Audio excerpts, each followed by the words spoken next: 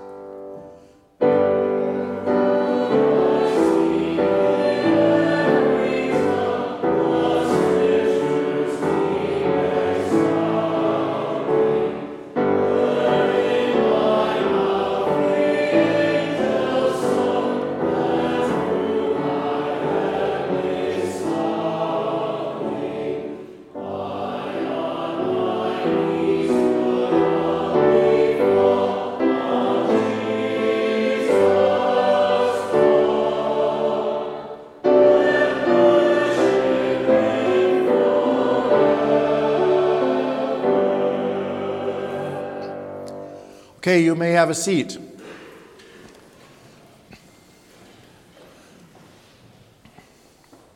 And since it's finals week and your brains are really working hard, right? Sure. Turn to 118.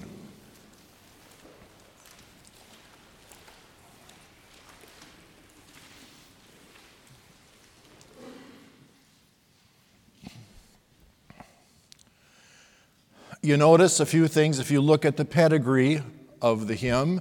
The text itself was written by a man by the name of Johann Rist. You see the years he lived. He didn't live at the same time as Martin Luther. He was in a generation or two later. And at that time, the Lutheran Church was, of course, producing hundreds and hundreds and hundreds of texts. It's so hard to imagine editing a hymn book and having to include Christmas hymns. There are just so many from so many different cultures and so many different parts of the world. We rely very heavily on the English tradition and then, of course, on the German and Scandinavian Lutheran traditions. This is an example of one of those that comes to us from the German chorale tradition. And you see it's harmonized by our good friend J.S. Bach. And for him, and the way his brain worked, every day was finals week all crammed up into one place. And so what he would do sometimes is he would take these melodies that had been around in the church for a while, and he'd add his own very, very special touch, which was all about the harmony. And you see, it's a long hymn. You've got one of those 2-pagers, but at least this one doesn't go on to the next page. We have some of those. The harmonization comes from one of his classic compositions that we now refer to as the Christmas Oratorio. What the Christmas Oratorio really is a whole bunch of cantatas that get glommed together today in performance. But in his lifetime, they were performed on the various festivals associated with Christmas.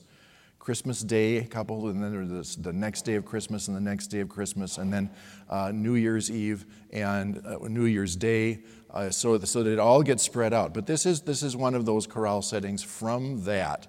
And if you don't know it, you're going to know it, I hope, by the time we leave here today. One thing to notice, let's look at the second page first. Always start at the end and work back. This is the day. Don't sing it yet.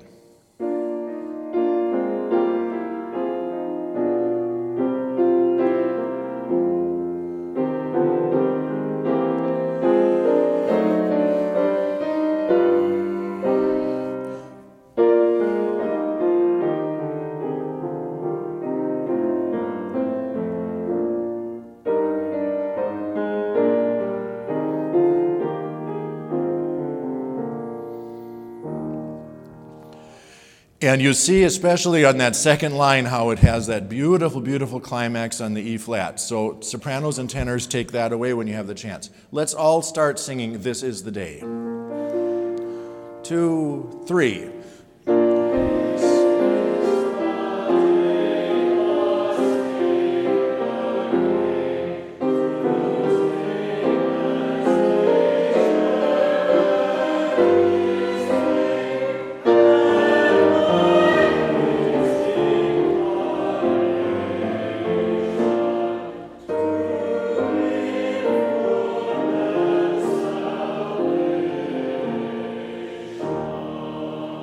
Yeah, the E flat was very, very nice. Now, let's try just the opening phrase, because a lot of our chorales especially have this pattern of the melody shows up, then it's repeated. So it's sort of self-teaching. But then when you get further on, then it really likes to go far afield. So here we go. Start right on Arise, 2, 3.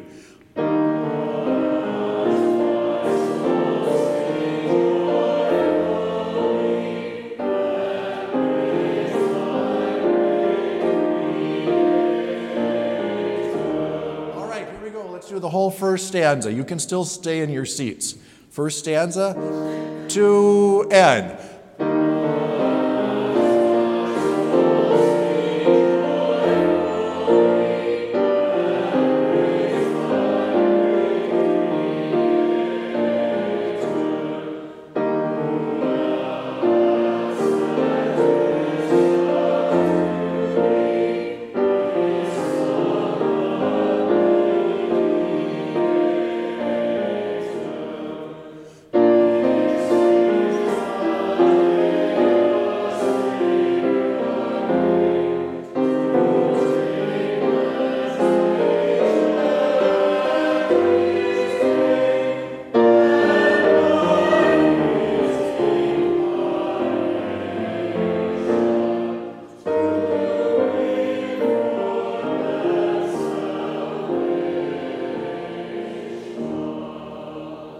Now let's stand up and do stanza 2.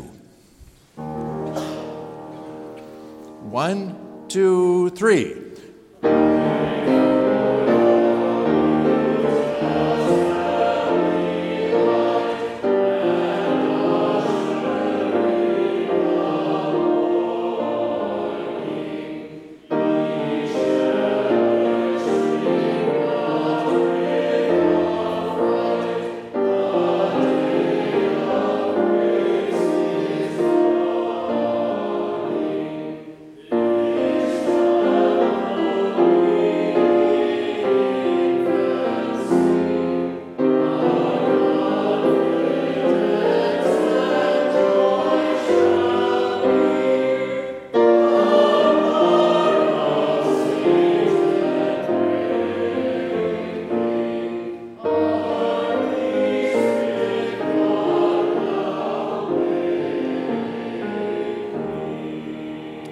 Yes, you can be seated now. And if you actually do a YouTube search of that text, Break Forth, O Beauteous Heavenly Light, you'll find hundreds and hundreds of recordings. Now let's do stanza 3, which is, again, a little bit more subjective now. This is a relationship between you and baby Jesus. To Anne.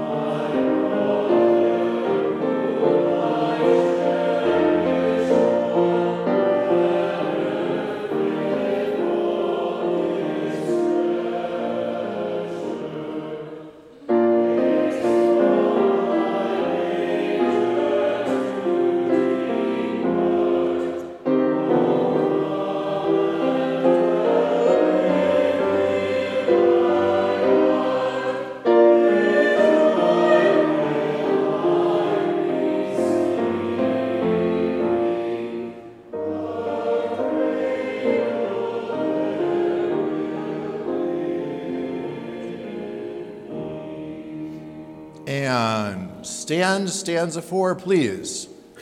To end.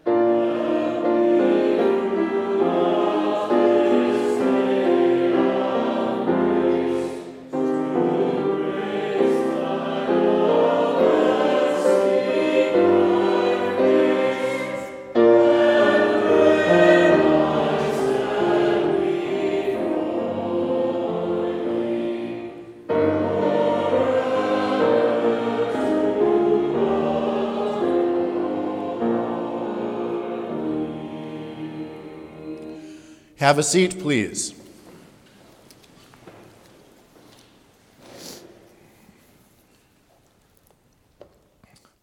Turn now to 126.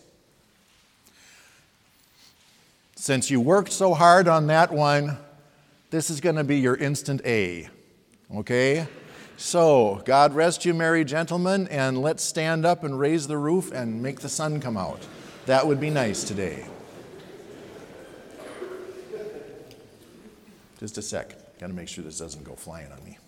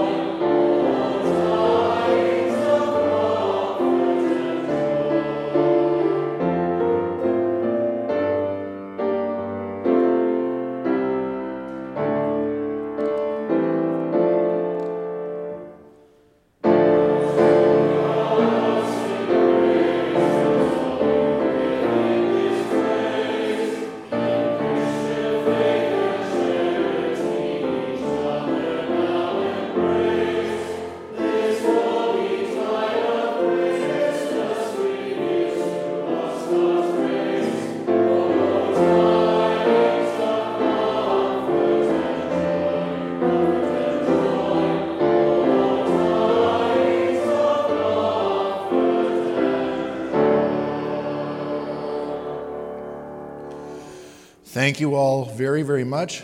Have a wonderful day. For those of you that are going to be traveling shortly, we pray that God's angel will go with you and protect you. And don't go if there's ice on the highway. There's plenty of turkey when you get home. Have a wonderful morning.